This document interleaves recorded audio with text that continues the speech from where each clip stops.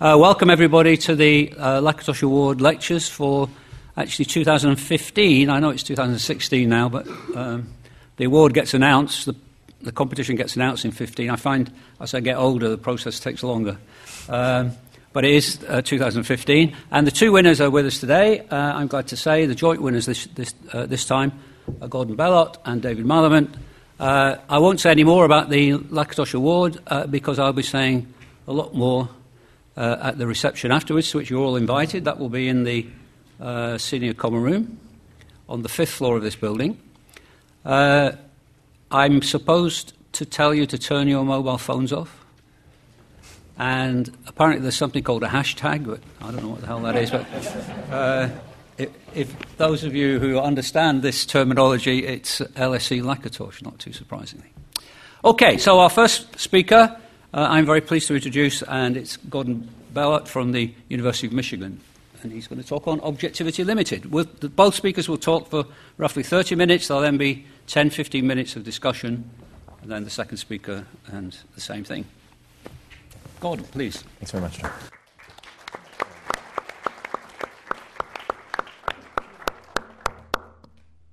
Excellent. So, thanks very much. I feel like I should start with, the sort of pretentious thing that people expect philosophers to start a talk with. So, the kind of thing people say is like, we're told that philosophy begins in wonder, but I don't really find that's so true. For myself, I find it very often ends in confusion. In a sort of good way. And so that's my goal, to have this talk end in confusion in a good way. But if I miss a little bit, at least I'll still get it half right. Okay, so consider a nice simple question like, when were sunspots discovered? Okay. So you can consult this learned work, and you'll see that reports from Chinese astronomers date back about 2,200 years. And reports from European historians date back about 1,200 years. So there's already kind of interesting discrepancy there. Here's one from a Russian medieval chronicle. There were dark spots on the sun as if nails were driven into it. And the murkiness was so great that it was impossible to see anything for more than 7 feet. Apparently they thought the sun was much closer in those days. Woods and forests were burning, and the dry marshes began to burn, and the earth itself burned, great fright and terror, etc. Good. An example of medieval European historian. But the strange thing is that no astronomers in Europe at that time reported seeing sunspots. Indeed, if you trace the sort of Greco-Arabo-Latin tradition from the astronomers that preceded Ptolemy down through the beginning of the 17th century, you find no reports of sunspots. So it's only since the invention of the telescope that you find astronomers in this tradition confident that they've seen something like sunspots. So several great astronomers, Al-Kindi, Ibn Sina, Kepler, reported having seen black spots on the face of the sun, but each thought he must have seen a transit of Venus going across the face of the sun. So what was going on in the West? Right? So the standard explanation, seems like there might well be a correct, at least a grain of truth in it, is that in Greek astronomy and its descendants, the heavens were supposed to be changeless, incorruptible. The sun was supposed to be perfect. And it appears that astronomers working in this tradition, on this question at least, saw what they expected to see rather than what was staring them in the face. So, they were living amongst people who could see sunspots, but they didn't see them themselves because they were learned, and they knew that there shouldn't be sunspots there. Okay, so that first section there about the sunspots was called the perils of preconceptions, and the point was that sometimes, at least, your factual or methodological preconceptions about how the world is affect what you end up believing. Right? Two people can see the same data and end up having very different beliefs because they have very different starting points. So let's say we all want to reach the truth. That seems more or less true. Right? And it's clear that some preconceptions, beliefs, and methodologies frustrate that desire. All right? So in the long run, of course, the Greek tradition about the perfection of the sun didn't prevent people from eventually seeing sunspots everywhere. But for a long time it did. More than 1,000 years. And you could also have methodological preconceptions that would inhibit your desire to reach the truth. I mean, just to give like ridiculous, simple cartoon examples. If I start out life certain that the moon is tiger-infested, there's basically no evidence I can see that will be inconsistent with that hypothesis. And so I can just stick with it no matter what I see. Right? I can never survey the whole moon at once. Right? I'll just always think they're on the dark side when I'm on the bright side and so on. It's just the kind of thing moon tigers would do. Right? So if you have a perverse enough methodology, you can be insulated from the truth, even if you see all kinds of evidence that people with nearby methodologies would eventually see was leading them to the truth. Okay, so, I mean, I think, roughly speaking, this is a big problem in philosophy of science and epistemology and a lot of other parts of philosophy, to try to delineate the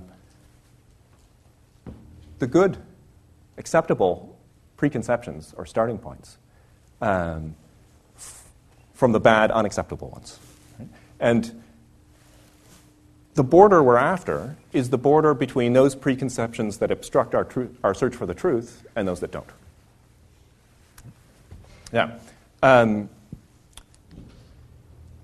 Here's a very simple idea, sort of the first idea that will occur to anybody who starts thinking about this.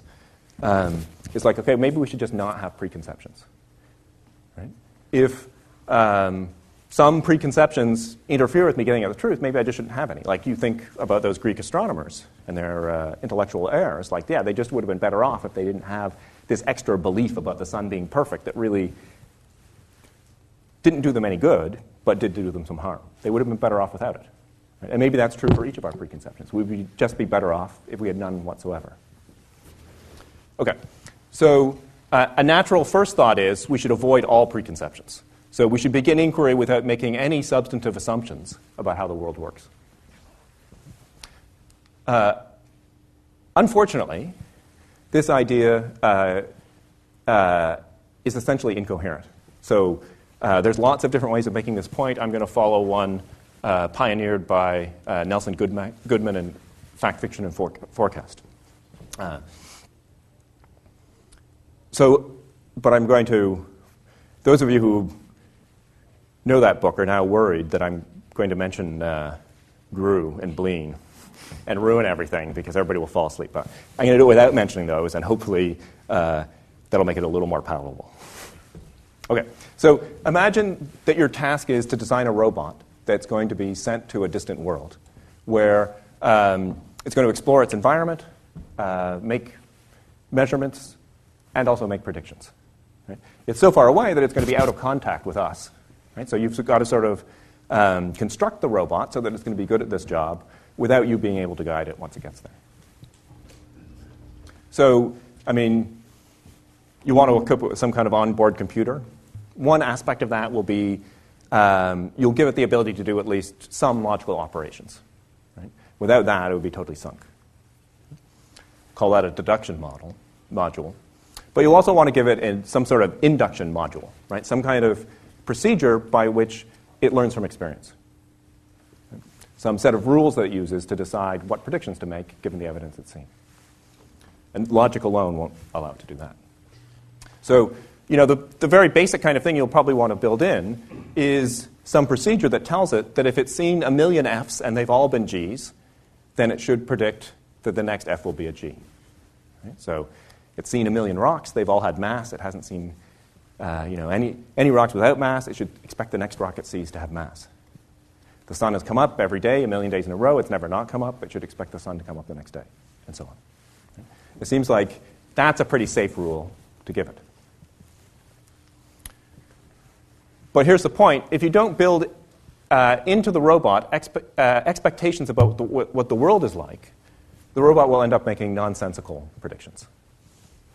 So suppose, for instance, it's been on this distant world for just short of 1 year when it sees its millionth emerald. Okay? It's a a world very rich in emeralds. It's just seen its millionth one, just as the first year of operation on this planet is coming to a close. So what sort of prediction should the machine make about what the next emerald it sees will be like? Right? Now, emeralds there are just like emeralds here, so they've all been green. Right? Every emerald the machine has seen has been green. It's seen 1 million emeralds. They've all been green. The rule tells it to predict that the next emerald it sees will be green.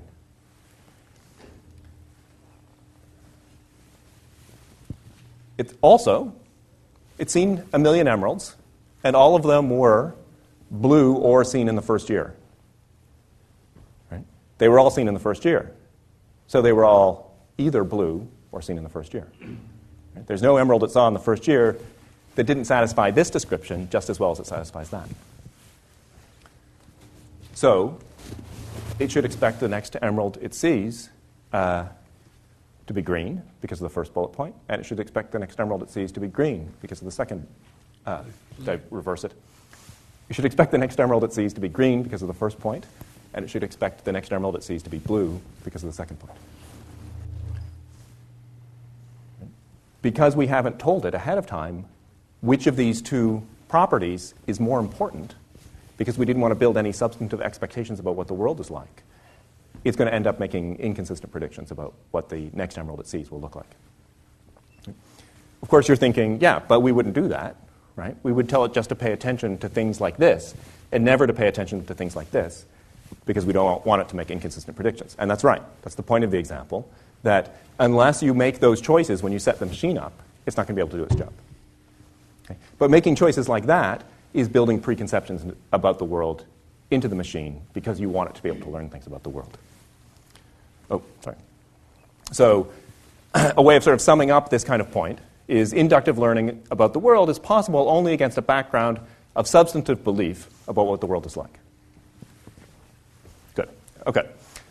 So this original idea of absolute objectivity, trying to live your life without any preconceptions whatsoever, isn't going to work.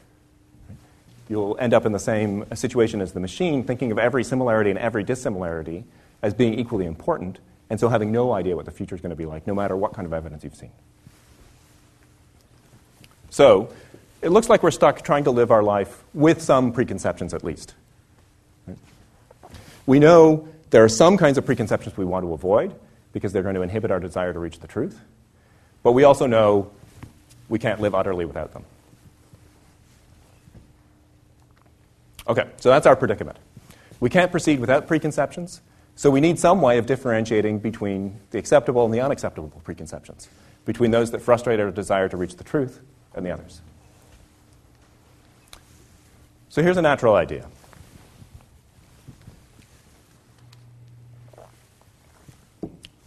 A preconception is harmless if it doesn't prevent you from getting closer and closer to the truth in the long run, and harmful if it does.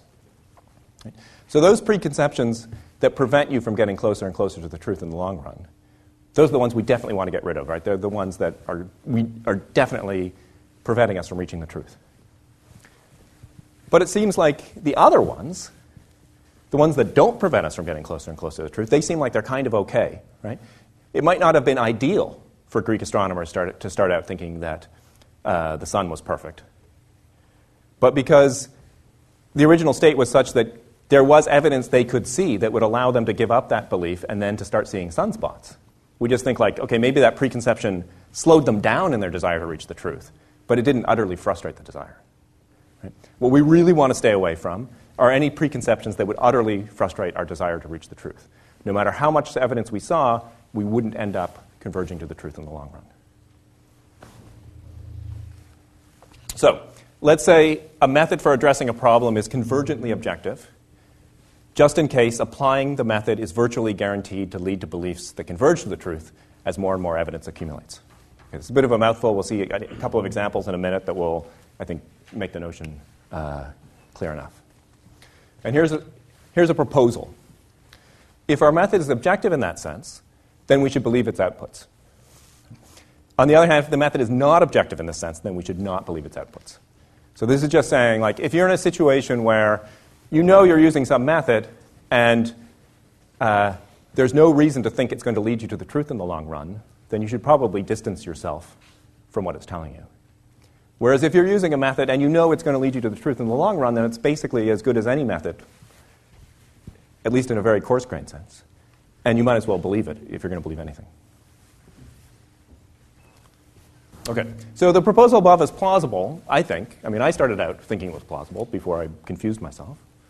And it's been endorsed by many scientists and philosophers in sort of different forms. There's a lot of ways of approaching the same question, but I think this core idea can be found in many places.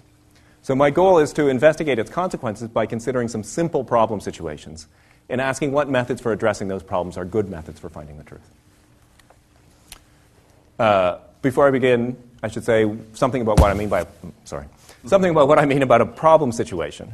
Right? So I'm imagining you're presented with some hypotheses, and you're thinking one or the other of them is true. If the truth lies outside of those hypotheses, then, okay, it's sort of game over for this problem. Right? And one of the things that means is we're not assuming that the hypotheses you're presented with cover every possible situation. Okay, so part of my point here is that whether or not a method is a good way of reaching the truth really depends on what hypotheses you're considering. So take the method of sipping and tasting. Right? I'm now highly confident that that's water and not wine. Right? But if you asked me to determine whether it was water or heavy water by doing that, I would have no confidence at all. And because that method, sipping and tasting, doesn't give you any evidence that's relevant to the question whether it's water or heavy water. Similarly, if you ask me to sip it and taste it and then decide whether I was living a normal human life the way I thought I was, or I was, in fact, the victim of an evil scientist who just had my brain in a vat somewhere and was making me believe I was walking around on a stage, I would say, yeah, sipping and tasting won't help me with that. Okay, so part of the point about this is we're only aiming to find a method that converges to the truth given a small range of hypotheses. We're not asking you to be able to solve skeptical problems like whether or not you're a victim of a deceitful evil genius. Okay, so here's a kind of problem where we get intuitively good results from the proposal at hand. So a coin is going to be tossed repeatedly, and you're going to be told the outcomes, heads or tails. And what you have to decide is whether the coin is two-headed or normal. Right? Does it have the queen on both sides or just on one? Right? Convention is the head. If it comes up and you see the queen's face, you report heads. Right? So a good method here is to believe that the coin is two-headed unless you're told it comes up tails. Right? So if it is two-headed, then you'll start out believing the truth, and you'll stay with the truth no matter what you're told, because you'll always be told heads, and that's fine. You said heads, heads, heads, heads, and that converged to the true answer, heads. If it's a normal coin, then you'll start out believing it's heads, and you'll keep believing it's heads till you're told that it's tails. Now, it's possible that it will become up heads infinitely many times, even though it has heads on one side and tails on the other. But it's virtually impossible that could happen. So you're virtually guaranteed that eventually you'll be told tails, and then you'll switch your opinion and believe it's tails from then on. Two-headed from then on. And so you will have answered the problem correctly. Here's a bad method. Just believe the coin is normal no matter what you're told. Right? Then you're not guaranteed to converge to the truth. If it's normal, that's fine. You nailed it. But if it's not normal, you never got anywhere. You were shown all this evidence, and you never learned anything from it. Your initial belief was totally insulated from the truth. Okay, here's another kind of problem. A coin is tossed. This time it's got heads on one side and tails on the other. It might be a perfectly fair coin that's 50-50 chance of getting heads, but it might have a slight bias in favor of heads. And again, you're told the outcomes of all the tosses, and you're supposed to guess the bias of the coin in favor of heads. So here, the most straightforward thing you could possibly do works really well. If it comes up heads 3 times in the first 4 tosses, then you guess the bias in favor of heads is 3/4. If it comes up heads 6 times in the first 12 tosses, you guess the bias in favor of heads is exactly a half, and so on. You just look at the frequency of heads in your data set, and you guess that's the right answer. Okay. That method of approaching this problem is virtually guaranteed to give you a bunch of answers that converge to the truth in the long run. Okay? It may never get exactly there, but it'll get almost certainly it will get closer and closer as you see more and more evidence without bound. Okay, so that's the kind of convergence we're looking for. Okay, so here's another kind of problem. There's going to be two versions of it. The first one's going to be really easy, and the second one's going to be really hard. So here's the really easy one. Nature, statisticians like to think about things this way. Nature is revealing to us a binary sequence, one bit at a time, right? 0, 1, 1, 1, 0, 0, 0, right? Like that. In this case, it's doing it by deciding whether or not to freeze the Thames. Right? So we're going to make an infinite binary sequence by starting in the year 1400 and every year writing down a 1 if the Thames freezes over that year, and otherwise writing down a 0. So we're going to start in 1400 and we're just going to keep going forever. So here's the data we've seen so far. Apparently there's some disagreement about these 2 years, so I've put them in parentheses. But otherwise, that's the list of the years the Thames froze since 1400. Apparently, it's not just about the weather, it's also about the bridges. A bridge was destroyed in the 19th century that used to collect a lot of ice, help the Thames to freeze. You've got to take everything into account. Right. So here's the game we're going to play. Every year, after finding out whether the Thames froze that year, reviewing the whole historical record, you're going to be asked to guess what the entire sequence looks like for all of future history. Okay, so we'll call that your forecast. Now that sounds like it might be hard to reach the right forecast, but it turns out actually it's really easy. Okay, so here's two methods you might follow, personified. Let's call them Ms. Zero. So what she does is she takes the record so far and then just writes an infinite sequence of zeros after it and says, that's my guess. Mr. Nietzsche writes out the record of how the things have gone so far, and then he writes it out again, and then he writes it out again, and then he writes it out again. Okay, so these are two very straightforward methods, and they're both guaranteed to converge to the truth for this problem. They're both convergently objective. No matter what the true binary sequence looks like, their sequence of forecasts converges to the truth. Why? Well, what would it mean if I asked you to write down a guess for the exact value of pi every day? Right? What would I mean if I said I want your sequence of guesses to converge to the true number? It would mean that eventually you got the first digit right and stuck with it forever after that. And eventually you got the second digit right and you stuck with it forever after that, and so on. That's really easy here because nature shows them the first bit and then nature shows them the second bit, and so on. So as long as they proceed by starting with the data they've seen and pasting anything on the end, they will eventually be right about the first bit, and eventually right about the second bit, and eventually right about the third bit, and so on forever. And so their sequence of guesses will converge to the true answer. It sounds like a hard problem, but actually it's ridiculously easy.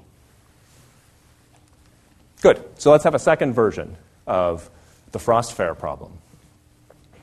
In this one, after reviewing the data so far, you're asked not just to conjecture what the true sequence is going to be, but also whether the relative frequency of frost fair years is going to be 1 in 100 in the true sequence. So far it's been much less, but who knows, right? In the future, things may be different there. So our two characters, Ms. Zero and Mr. Nietzsche, will have straightforward answers to this, right? Ms. Zero, she always starts out with whatever data she's seen and adds all zeros. So for her, the relative frequency of frost fair years in all of her guesses is always going to be 0. No matter how many she's seen, she's going to add an infinite number where there are none after that.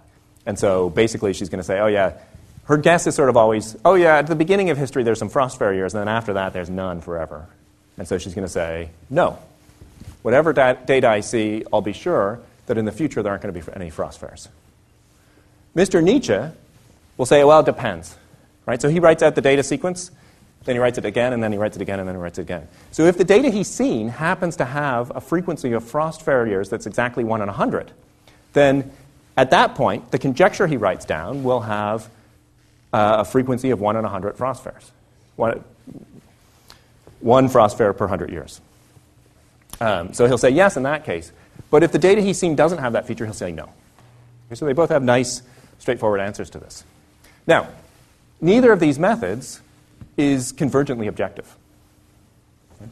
So think about, in order to be convergently objective, we've got all these conjectures, we've got all these hypotheses about what the future might be like, the entire history might be like, namely all the infinite binary sequences, all the sequences of zeros and ones. Okay? Consider, in order to be convergently objective, no matter which data stream they see, they have to output a sequence of conjectures that gets it right in the long run, converges to it. So consider a particular data sequence that they might see, namely the one in which the Thames freezes in 1499, 1599, 1699, and so on forever. For this sequence, the right answer is yes. Frost fares do occur once every 100 years.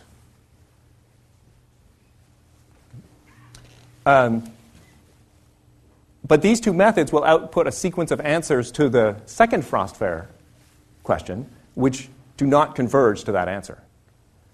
Because Ms. Zero, we just agreed on the previous slide, was going to say no every single year, no matter what data she saw. And Mr. Nietzsche, we said, would say yes in those years where the data leading up to that had a frequency of ones of 1 in 100. So for this particular data stream we're considering, he'll say yes in 1500 and 1600 and 1700, 1800, and so on. Every new century he'll say yes. But he will never say yes in any of the other years. So Ms. Zero is going to say no, no, no, no, no. And that is not a sequence that converges to yes. And Mr. Nietzsche is going to say yes. He's going to say no 99 times, then he's going to say yes once, then he's going to say no 99 times, then he's going to say yes, yes once, and so on forever. So he's going to flip-flop back and forth between yes and no ad infinitum in the future. And that's not a sequence that converges to the true answer yes either. Right? At any point you look where he said yes, he's going to say no at some point in the future. So you're like, you haven't nailed it yet.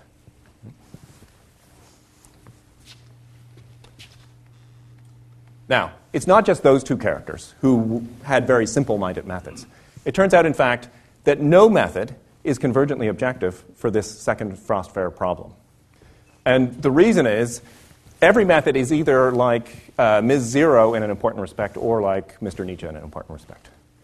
So every method is either close-minded in the sense that for some data, there are some kinds of finite sets of data you could show them, after which they would make up their mind about either yes or no, and never change it no matter what they saw afterwards. That's like Ms. Zero is a very special case of that. And those people have the feature that there are some data streams they could see that would lead them to just land on the wrong answer and stick with it forever, just like Ms. Zero. The other option is that you're open-minded. No matter what data you've seen, there's ways of continuing the data stream that would make you change your mind. Right? You've seen some data, you've landed on your answer. There's some further data you could see that would make you change your mind. If you're like that, then you're like Mr. Nietzsche in that there's data streams you could see that would make you flip-flop ad infinitum between yes and no. Right? So everybody has to be either like that or like that. These people, for some data streams, reach the wrong answer and stick with it. These people, for some data streams, alternate ad infinitum between yes and no. So neither of them is convergently objective. Okay. Now, in itself, maybe that doesn't sound so bad. Like some problems are hard and some problems are easy. The first version of frost fare was easy, right? So that was great. Then we looked at a second version that was hard, and it turned out there was no good method, right? Okay, so some problems are hard. So far, so good. But now there's a disaster. So think about the suggestion whose plausibility we were supposed to be checking out. The suggestion that we should believe the outputs of our methods if and only if they're convergently objective. Sorry, we should believe the outputs of those methods that are convergently objective and disbelieve the outputs of methods that are not convergently objective. Ms. Zero and Mr. Nietzsche, if we run their case through that general piece of advice, this is what we find. Right? Their method for handling the first frost fare problem is convergently objective. So they're seeing a bunch of data, they're making conjectures. Since the methods that they're following are guaranteed to converge to the truth no matter what data they see, they ought to believe the outputs of those methods. So whatever stage are at in history, they should be saying, yes, yeah, here's my conjecture and I believe it.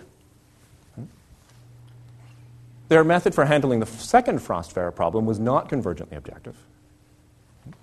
So our general piece of advice tells us that they shouldn't believe its outputs. Right? So however much data they've seen, they'll conjecture either yes or no about whether the total relative frequency of Frost-Farrer years will be 1 in 100. But they won't really believe those conjectures because they know the method they're following isn't guaranteed to lead them to the truth. So they should abstain from belief, according to our advice. Okay, but now they're in a terrible predicament because here they are saying, like, I've seen this data. On the basis of that data, I totally believe that this is what the future is going to be like. But don't, a precise account of exactly which years are going to be Frost-Farrer years in the future. But they're agnostic when you ask them whether the future frequency of Frost-Farrer years will be 1 in 100. Okay, so this is like if Newton had said, the data show that gravity varies inversely as the square of distance, but don't ask me if it varies inversely as the square of some power. Right? They're totally willing to believe a very strong claim that their method for playing the first game tells them, and they're totally agnostic about the output of the second method. But of course, if you believe the output of the first method, you're thereby committed to believing an answer about the second question that you're asked. If I believe the future will be exactly like this, then I'm committed to saying the total frequency of Frost-Farrer years will be 1 in 100, if that's how it is in that sequence. If I want to have my beliefs closed under logical implication, that's what I have to do. And it seems like our normal methods of scientific inference have that feature. So it seems like this general piece of advice that sounded so good is inconsistent with an extremely important feature of our ordinary scientific method. So here's the depressing conclusion. If I'm successful, I've left you confused in a good way. As reasonable as it sounds, the suggestion that we should believe the outputs of methods guaranteed to converge to the truth and doubt the outputs of methods that are not guaranteed to converge to the truth has to go. And with it, the most promising idea for drawing the boundary between acceptable and unacceptable preconceptions. So we must either sometimes believe the output of a method that's not guaranteed to converge to the truth, and or sometimes disbelieve a method that is guaranteed to converge to the truth. All right, thanks very much.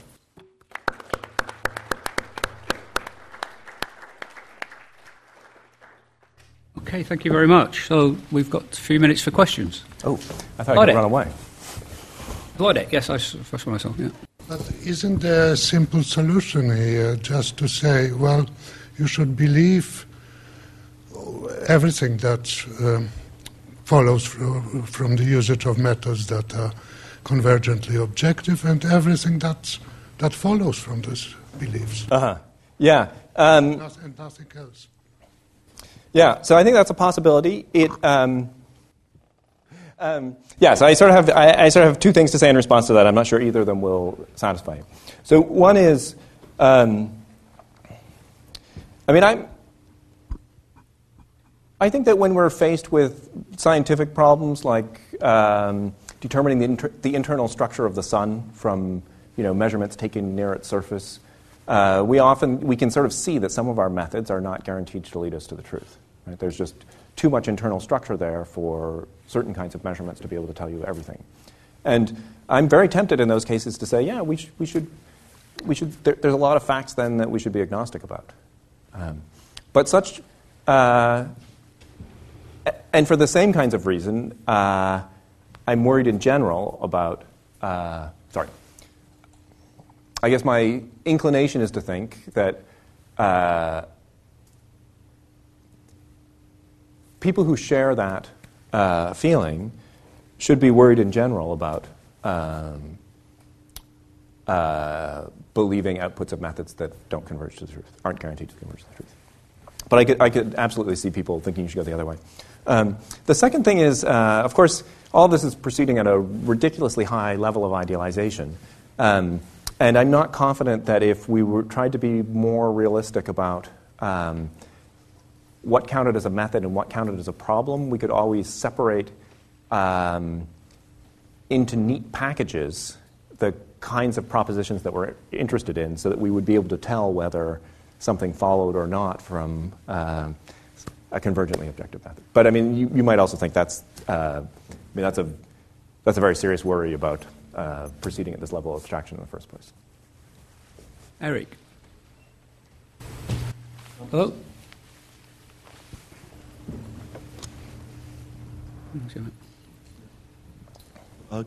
Converging to the truth in the long run is a very, very strong criterion.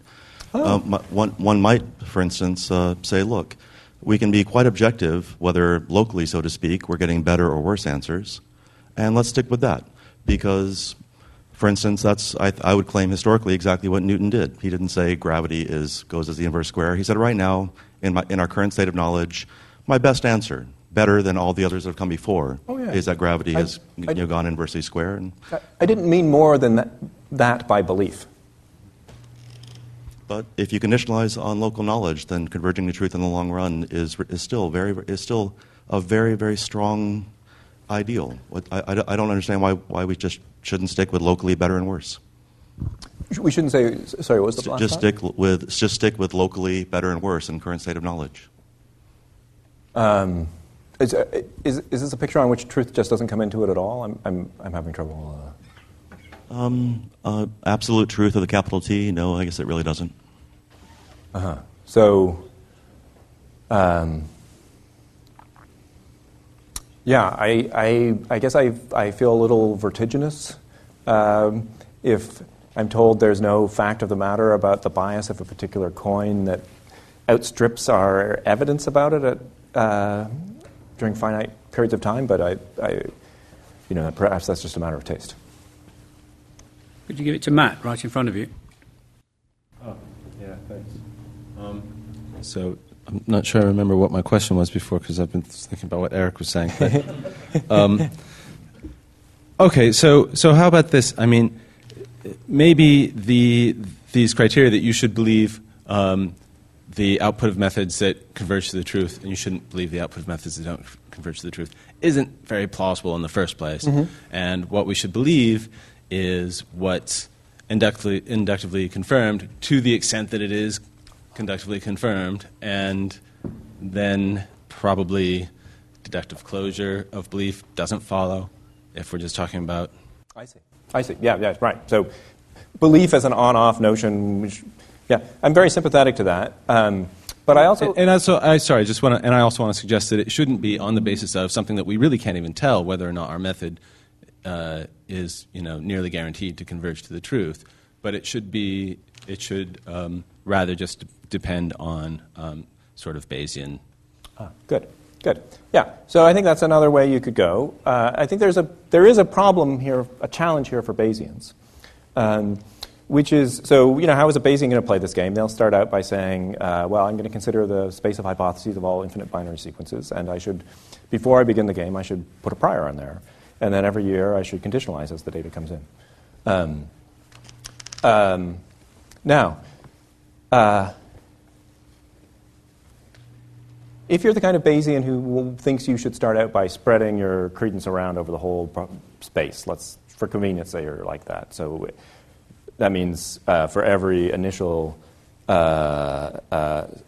segment of one of these data sequences, you think there's non-zero probability of that. I mean, I think that's the natural way to go if you're a Bayesian. If you're one of those people, then it turns out typical data sequences will make you flip-flop ad infinitum when you play this game. Typical in the sense not of measure, but of category.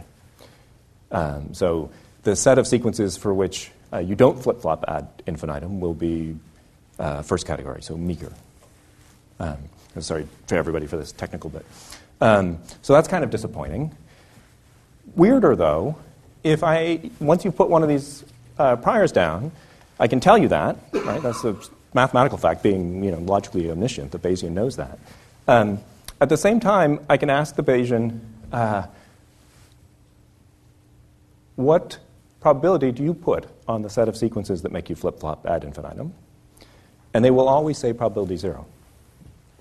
So each Bayesian agent is certain that she will be successful in this game, even though it's obviously very hard. So this game is not quite as obvious at its heart as some of the other ones. So you might think, here's another version of the game. You're shown an infinite binary sequence, and you're asked to guess whether the number, the sequence you're being shown is a binary expansion of a rational number or an irrational number. And now that, I think most people react to by saying, that's too hard. There's no way I could be successful at that. But every Bayesian agent will put probability 1 on the proposition that they will be successful and converge to the truth. I think that's an awkward feature of Bayesianism, and I think for those Bayesians who are tempted to think of Bayesianism as an analysis of rationality, I think it's an especially awkward feature because I don't think rationality could require you to be certain that you're good at certain games that are obviously too hard. Richard, so pass it back again, probably. Your example persuaded me of the exact opposite of Eric's claim. I think it showed that convergence is far too weak a criteria. Yeah, well, that's why I sort of hopped when Eric said it was it was strong, because most people think it's too weak. Yeah, because then Mr. Nietzsche and Mrs. Zero, both their methods tell you what to believe, but they tell you different things. So it's going to be in trouble if you... So presumably the mistake here is to think that convergence to the truth has got anything to do with reasons for belief at all. But one thing it does seem to have something to do with is the confidence one has in those beliefs. So, it tells you at very least that whatever method you're employing, if it's got these convergent properties, then sort of as each day goes by, you can have a little bit more confidence in what your method is telling you, the output of that method. And if it converges very fast on the truth, then your confidence can go up a little bit faster. So that's something different. It doesn't solve your problem, but at least convergence is not completely redundant. Right. Of course, the problem is take the version of the problem we're just talking about with rational and irrational numbers. I think anybody playing that game against an omnipotent being would think no amount of evidence I've seen yet is really should sway me very much at all, because when you look at the way the sequences could continue, it's exactly the same as the set of hypotheses you started with. About the first point about convergence to the truth being too weak. I think part of why I'm interested in this story is because that is, I started out by thinking about Reichenbach on induction. I'm sorry again for the technicalities. And I used to think that was pretty good. And of course, the standard objection is, but Reichenbach is too liberal. He endorses all kinds of methods that are crazy as well as our method. Right? And sort of the point about this is it is, I concede that, and I also think it doesn't endorse our own method, in fact. And that's a problem. Now, you don't have to really... I was setting it up so that convergence to the truth was necessary and sufficient for having a first-rate attitude. You can weaken that a bit. As long as lack of convergence is sufficient for a bad attitude, you can build further conditions into what it takes to get a pro attitude without spoiling anything. Katie's going to have a last very quick question, and Gordon's going to give an even faster answer. Yes. Can't guarantee that. Thanks. That was a nice talk. So I guess I'm taking the bait a bit and thinking that this idea that you want a method that, by your own lights, given the hypotheses you're entertaining, converges to the truth in the long run, in terms of your belief update. But obviously I see the problem that you've posed. But I guess, I'm wrestling with the Nietzsche case, because it seems like surely we can, it suggests a modification of this convergence criteria that's still sort of trying to honor that criterion. So, in the Nietzsche case it seems that, okay, there's a problem with convergence in the long run because the responses are flip-flopping every 100 years. But at least for whatever finite sequence of cases there is, you're going to give the right answer for that finite sequence in terms of the frequency of frost days or whatever. Right. So, that might be a slightly different criteria, but still in the spirit of the converging to the truth criteria. Right. So, right. So, you might think, Mr. Nietzsche's pretty good. Like, he only flip-flops once every 100 years. Right? Of course, he only also gives the right answer every 100 years.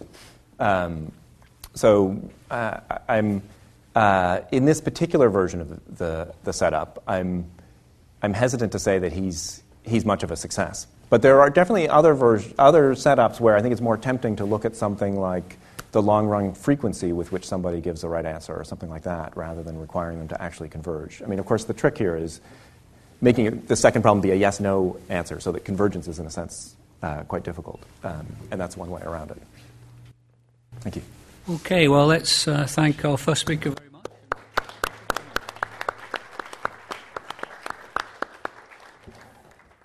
Second Lakatos laureate is David Malament, recently retired from the University of California, Irvine, famously at Chicago. Again, I'll be saying more about both Gordon and David at the reception, so let's just fire straight ahead with David's talk on the concept of rotation in relativity theory. Thanks, John. So in my book, I discuss a number of topics concerning the foundations of relativity theory. One of them is the concept of rotation in relativity, the concept of rotation there. My plan is to give you a summary description of what I say in the chapter, and to do so in terms of simple thought experiments. I'm not going to presuppose any special familiarity with the mathematical formalism of the theory. When philosophers of science discuss rotation, it's usually in connection with old controversies concerning absolute versus relative conceptions of motion, the significance of Newton's water bucket argument, Mach's principle, and the like. I should say at the outset that my concerns here are largely, if not entirely, independent of those matters. So let's consider this question. Suppose I have a ring, think of it as idealized as a perfectly circular one-dimensional ring. What does it mean to say that the ring is not rotating? I'll use the negative formulation. What does it mean to say it's not rotating about the axis? All this within the framework of relativity theory. Well, here are the principal claims I'm going to make. First, in some circumstances allowed by relativity theory, not all, or equivalently, in some exact solutions to Einstein's equation, but not all, the question has no simple, unique answer. One has many inequivalent criteria of rotation. It's possible that the ring is rotating in one perfectly natural sense and not rotating in some other equally natural sense. Second, none of the criteria fully answers to our classical intuitions. By that I mean that each one delivers determinations of rotation and non-rotation that will strike many people, and certainly strike me, as wildly counterintuitive and strange. And second, it's possible to capture this last claim in the form of a no-go theorem. I'm going to formulate a number of conditions that arguably one might want a criterion of non-rotation to satisfy, and claim, and in the book I fully argue, that in some circumstances, not all, it's simply not possible to satisfy all those conditions. The cost of satisfying some will be violating others. So I'm mostly interested in this very general negative claim that applies to all criteria, but I think it'll help to have some examples before us. So I'm going to consider three examples, and this certainly is not taken to be an exhaustive list of ones that might occur to us. The first is called the compass of inertia on the axis criterion. Second is called the compass of inertia on the ring. In both cases, inertial effects will be used as the criterion for rotation, the presence of such effects. Those are the effects that are revealed by water buckets, gyroscopes, and so forth. I'll set things up in terms of gyroscopes, but that's not essential. The third one's a bit different in that it doesn't involve inertial effects. It involves something that's called the Sagnac effect. So here's the first one. So I have my idealized thought experiment. Imagine that we put a light source at one point on the ring, and at the center we mount both a telescope and a gyroscope, Both are allowed to pivot freely. Intuitively speaking, for the moment I'm just appealing to your ordinary intuitions.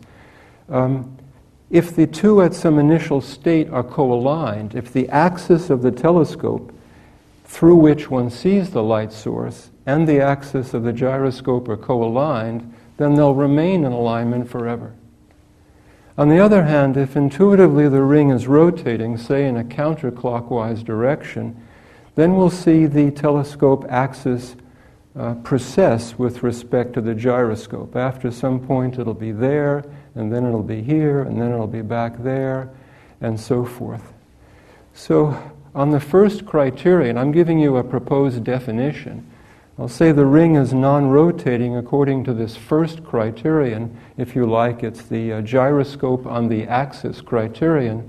If, in the situation described, if they are initially in alignment, they stay in alignment forever. I'll just mention in passing that we can use this setup not only to make a determination or have a criterion for rotation or non-rotation, but we can also use it to determine a magnitude of angular rotation. So if the telescope is precessing, we can keep track of how long it takes to complete one round trip and use that to determine an angular speed. Okay? So that's the first one. And now here's the, I could also set this up with a water bucket. I could have a water bucket in the center and I could mount my telescope to it. I could keep track of the state in which the telescope is successfully tracking the light source, and then look to see if in that state, the water was flat or concave. Okay, next. This one's a bit simpler because it only involves a gyroscope. There's no telescope around, and I mount it on the ring itself, again, so that the gyroscope gets to decide in which direction to point. It can pivot freely. So imagine that in some initial state, the axis of the gyroscope is orthogonal to the ring itself and points outward. Intuitively, if it's not rotating, it'll stay in that position forever. It'll remain orthogonal and pointing outward.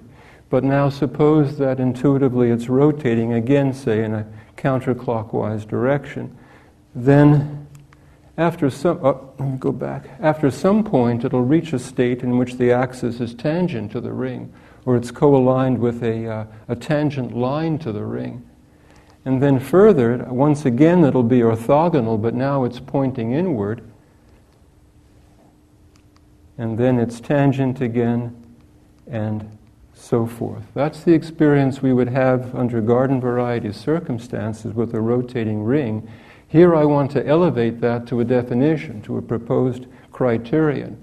We'll say that the ring is not rotating in the second sense, the gyroscope on the ring sense, or the compass of inertia on the ring sense, if, as I've described, if it's initially orthogonal, it stays orthogonal forever. Or more generally, the angle between the gyroscope axis and the tangent line to the ring is constant. Okay? And now finally, number 3. I don't have a moving diagram for this. It was beyond my abilities. But suppose we mount a light source at some point, and we now send light signals around the ring in opposite directions and have them come back to the initial point.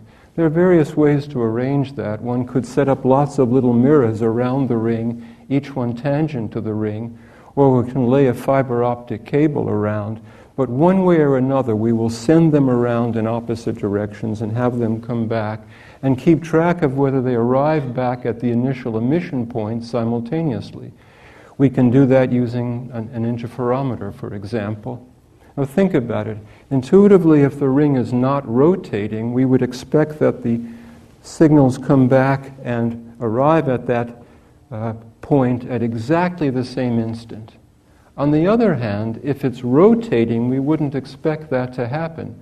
I mean, think of it this way. In one direction, it's as if the light pulse is moving towards an approaching target. In the other direction, it's as if it's chasing after a receding target. So in that case, we wouldn't expect them to arrive at the same instant, and the interval between the first arrival event and the second arrival event, the amount of time between those two events would be correlated with the speed of rotation. Now, this third way of detecting or measuring rotation might seem arcane or contrived, but in fact there are instruments presently in use in sensitive navigational systems that essentially work along these lines. They're called optical gyroscopes or ring laser gyroscopes. There's a picture of one that I stole from Wikipedia. Okay, so now we have three criteria, and I get to ask my first question. Do they agree? Well, it depends on the background space-time structure. If we're in flat space-time, or if we're in Minkowski space-time, or quite a number of other well-behaved garden variety space-times, the Schwarzschild solution would be another good example, then they do agree, and someone would never be called upon to choose among them. But here's the first point. If you're keeping track, I'll have 4 points, and this is the first one. In some relativistic space-time models, including ones that may well describe regions of our universe, for example, the Kerr solution, no two of the three criteria agree.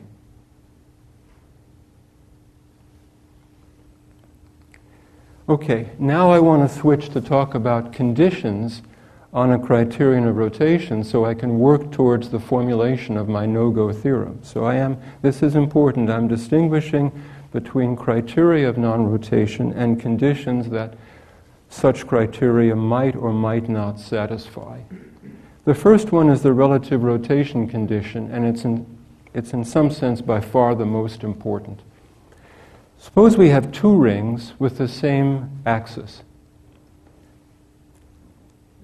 I can now consider whether each of the rings individually is rotating according to some criterion that might be of interest to me. But now I can also talk about the rotation of one ring relative to the other. And so here's a condition that one might want to consider. So here it's phrased. The condition is this. For all rings R1 and R2 with the axis, just as in the picture, suppose that R1 is non-rotating. And I've put this in quotation marks because it's a placeholder here. I'm not thinking about any one criterion in particular. It's any one that I might want to consider. And suppose that ring R2 is not rotating relative to R1, then one might expect that R2 would be non-rotating, again in quotes, according to whatever criterion we have to be considering. Well, there's one thing there that I have to say more about. R2 is non-rotating relative to R1. What do we mean by that? Well, there are various things we could mean, and it actually doesn't make much difference how I fill that in, but just so as to be specific, let me propose one way to do it. All I really need here is a sufficient condition, and it might as well be a very strong condition. Let it be this. Suppose I take any point on the first ring and any point on the second ring, and I send a light signal back and forth between them. And I keep track of the round trip time, how much time it takes to complete the round trip. I can require that round trip time be constant. Intuitively, if one ring were rotating relative to the other, the distance between the 2 points would be changing, and so the round trip time would have to change accordingly. So let me understand R2 not rotating relative to R1 this way. The two are, as it were, moving rigidly together as if they're a rigid gang system, and that means that distances between points on the two rings are constant. So there I have my condition, and so I get to ask my second question. Do the three criteria that I've mentioned satisfy the relative rotation condition? Well, my answer has the same form as before. If we're in a garden variety space-time, like Minkowski space-time or the Schwarzschild solution, not only will the three criteria agree, but they'll all satisfy this condition. But here's the second point. In the Kerr solution, for example, none of them satisfy the relative rotation condition. if that seems surprising, that's the reaction that I think is appropriate. And when I said that these are counterintuitive, that's the sort of thing that I had in mind. I'd like it to be completely clear what I'm saying here. Suppose, for example, that we work with the first criterion. I use a gyroscope or a water bucket as my standard of non-rotation together with the telescope. We're imagining that in the Kerr solution, which again may represent some region of our universe, the first ring passes the test. When the telescope tracks the source of light, it doesn't move at all with respect to the gyroscope axis. The second one is moving rigidly with respect to the first. In that sense, it's not rotating relative to the first. But the second ring doesn't pass the first test. When I track the source of light there, the telescope precesses with respect to the gyroscope.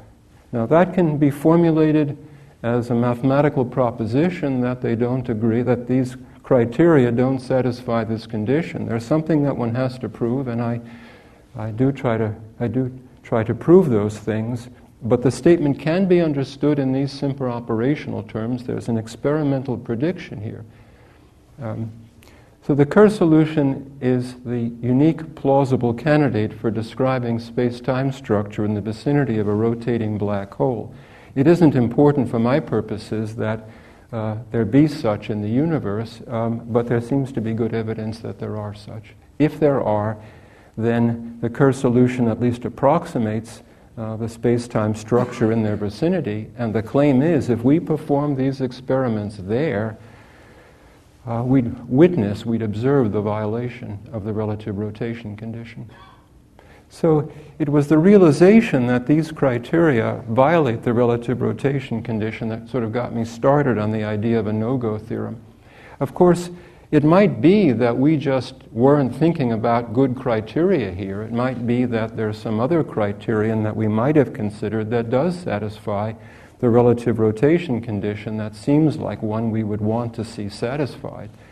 And so I suppose one can ask, are there any criteria of non-rotation that satisfy the relative rotation condition, in particular in the Kerr solution? And the answer is certainly yes. But none are reasonable candidates. So, for example, I could close my eyes and pick one ring in some state, dub it non-rotating, and thereafter I could take a ring to be non-rotating if it's non-rotating relative to that one. That would work, but I want to make the claim that none of these would be reasonable candidates, and I'm going to do that now by mentioning two other conditions, and the claim will be that if they satisfy the relative rotation condition, they must violate one of the other two. So there are three conditions. We've discussed the relative rotation condition. Then there's a limit condition, and there's a third one that's very, very simple. That one will go by quickly, but there is something of substance in the limit condition. So here's a first informal statement of something. The three criteria do not agree in general, but always, in all space-times, there's a sense in which they agree in the limit for infinitely small rings. The degree to which they make differential determinations of angular speed will always shrink to zero as the diameter of the ring shrinks to zero. So I claim I can make that precise, and I'll do so in just a moment.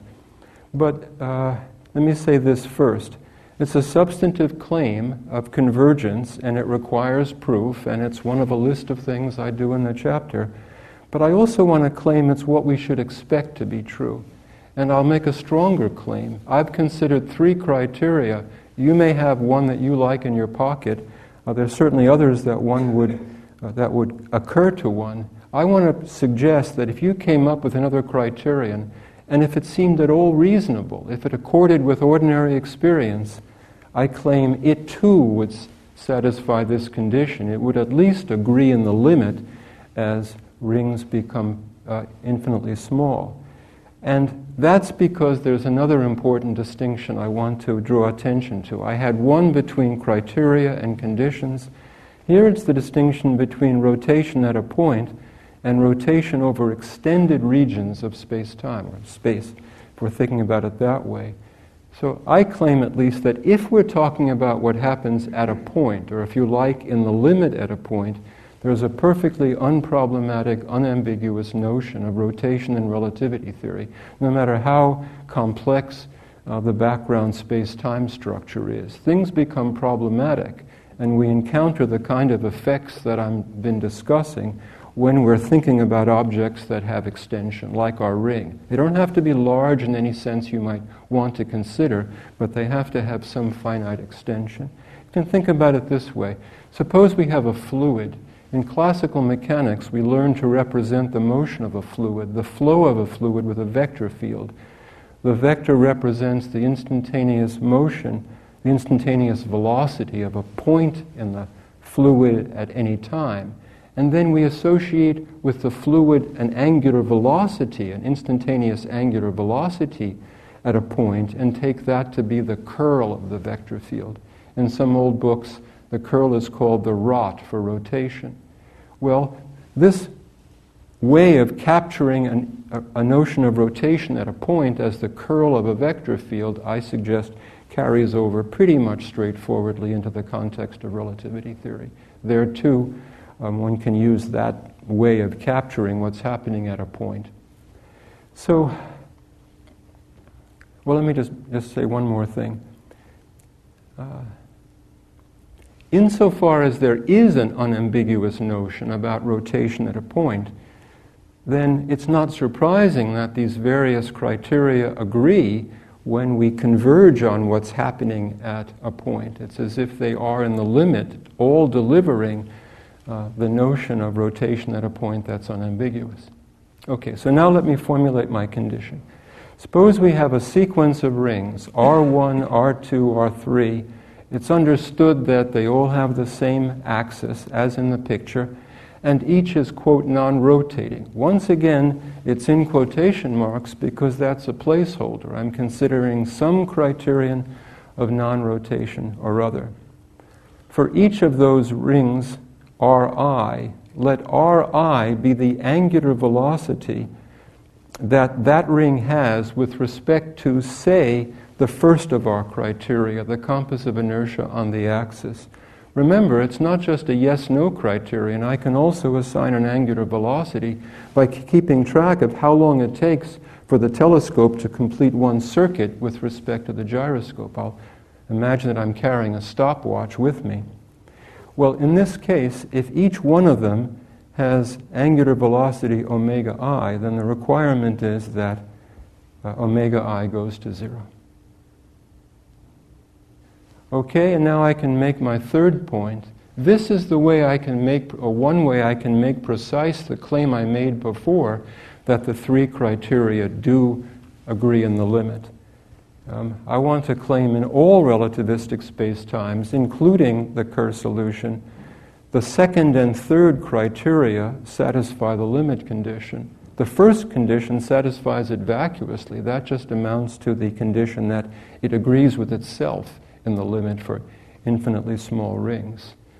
And if you handed me some other plausible criterion, it's almost certainly the case that I could assert this as well for that other possibility. So now I've got two conditions on the board, and I can say, are there any criteria of non-rotation that satisfies both the relative rotation condition and the limit condition in the Kerr solution? So again, the way I think about it is, it delivers the correct answers in the limit, that domain where it makes sense to speak of the correct answer, and it also satisfies the relative rotation condition. Well, there's exactly one, the vacuous criterion according to which no ring ever qualifies as non-rotating. If you think about those conditions, they actually have conditional form. And if the antecedents are always false, the conditions are always going to come out true. But that's the only way it can happen. So let me patch that up by introducing a non-vacuity condition. Some ring in some state of motion or non-motion qualifies as non-rotating.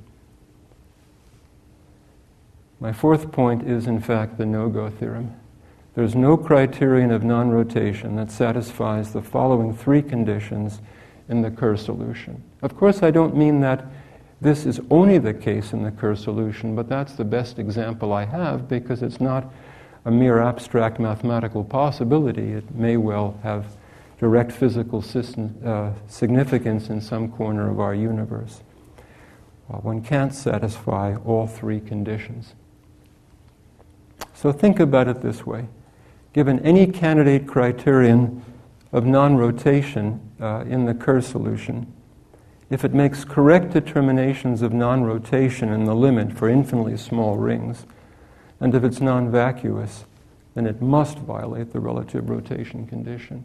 All the criteria that would occur to us naturally would satisfy the non-vacuous condition and the limit condition, so all of them must violate that relative rotation condition.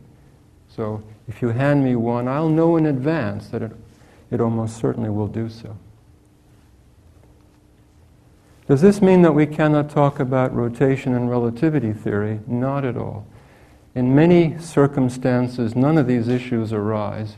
Different criteria will agree with each other, and they'll satisfy the relative rotation condition. And even otherwise, it doesn't mean that we can't talk about rotation. We just have to remember that it can be a highly ambiguous notion, and our classical intuitions about how rotation works may not be a reliable guide to what can happen. Thank you.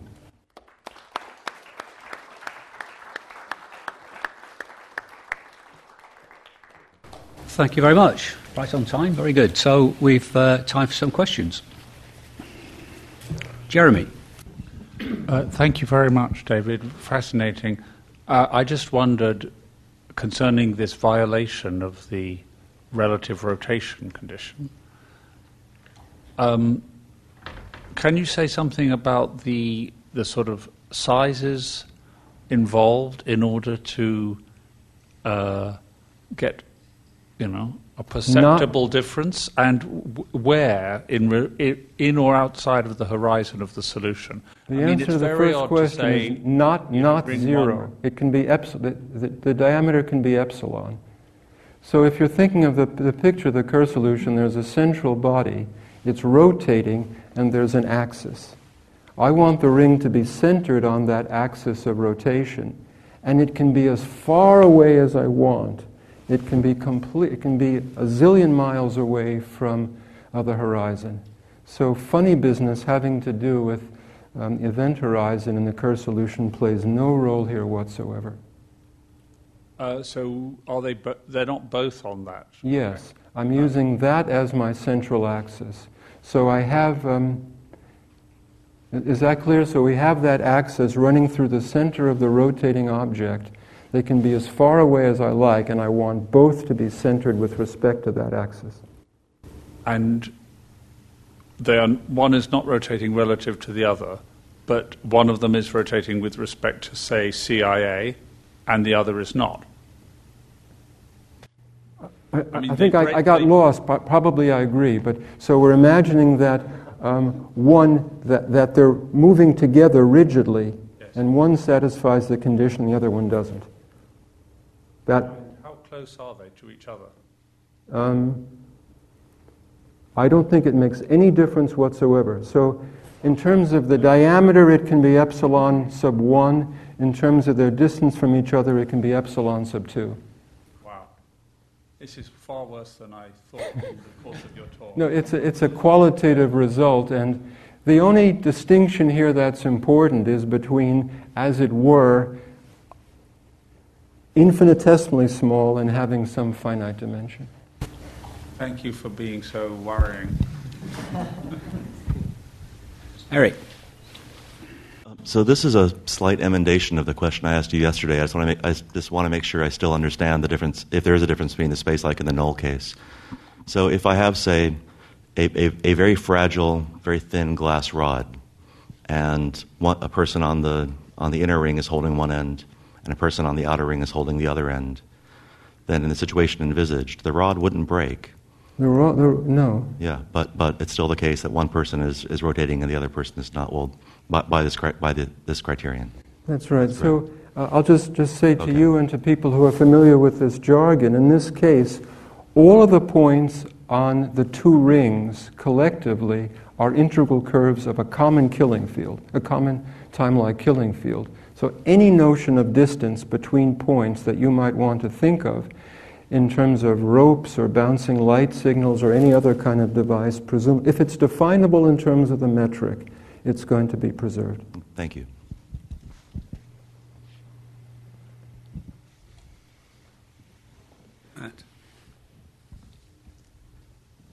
Thanks. Okay, so this is just a very general, non-technical, philosophical sort of question. So a lot of times when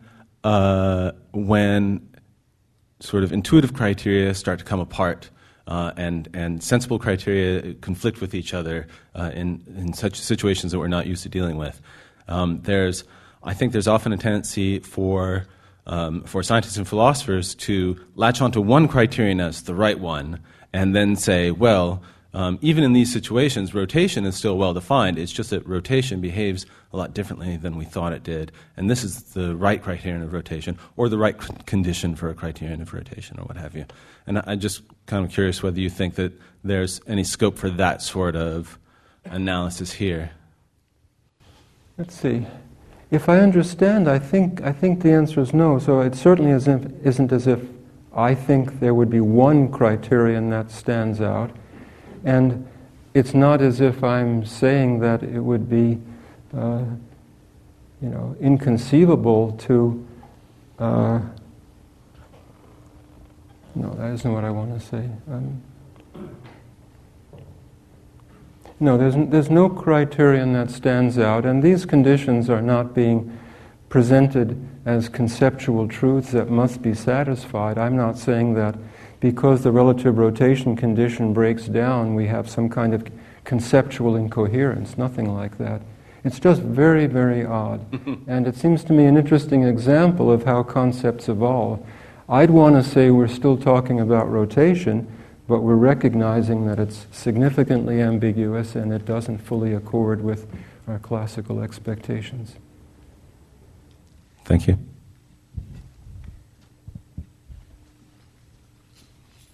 Please. Yeah.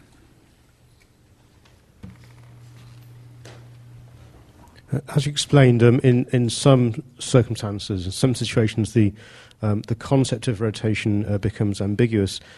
Is this something that's caused any confusion in the literature?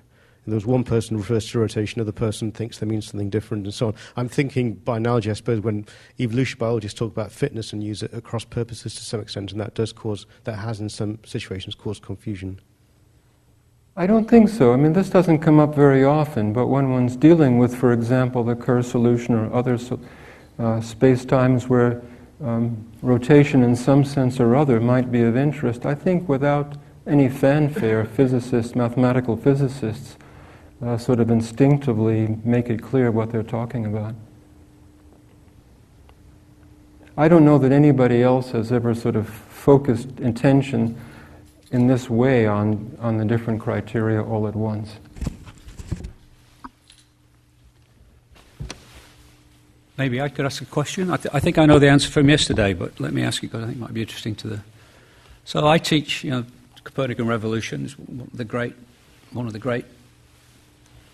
greatest change in human thought. And Reichenbach famously said that if we'd known relativity theory, we would have seen that that Copernicus and Ptolemy were disagreeing over a complete non-issue, because if the Earth is moving around the Sun, then the Sun's moving around the Earth. Was Reichenbach right, or on your analysis, or? Are we coming back to yesterday's talk? It's the same issue, isn't it? I mean, I thought people would be interested to think about that. Well, so let me say a little bit about the topic yesterday. I talked about rotation in a different sense. So here I started with the question, what does it mean to say this ring is non-rotating? The variant I discussed yesterday was when one has two bodies, maybe 2 point particles. What does it mean to say that one body is orbiting around the other?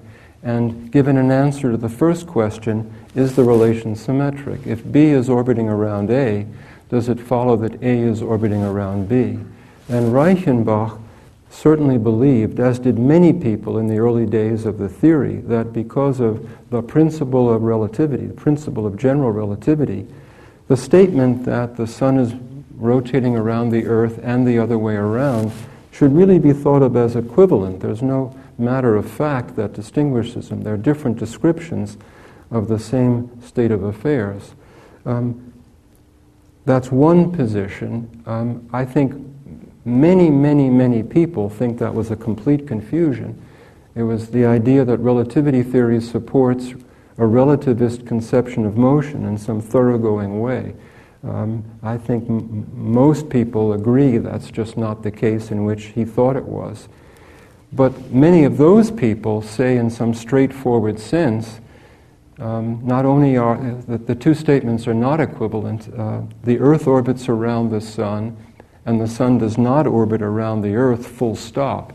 And yesterday I took a stand that was different from both of those and made no reference to some high-level principle about what general relativity is supposed to be like.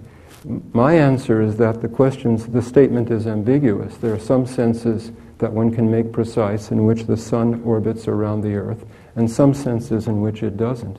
So I don't agree with Reichenbach, but I also don't agree with the person who thinks it's, simple in that other way. Thank you. Yeah, Simon.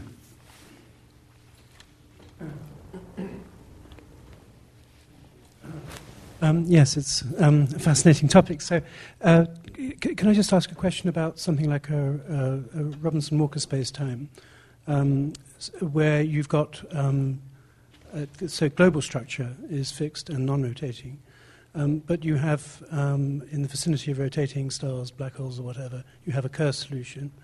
In the vicinity of such a body, of a rotating body, but now considering the large-scale structure of the space-time, what would be the verdict on these various criteria of rotation?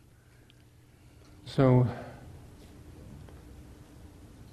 we're thinking about an intermediate. So if we're very close to the rotating body, I'm imagining that the Kerr solution is a very good approximation, and so we get these effects.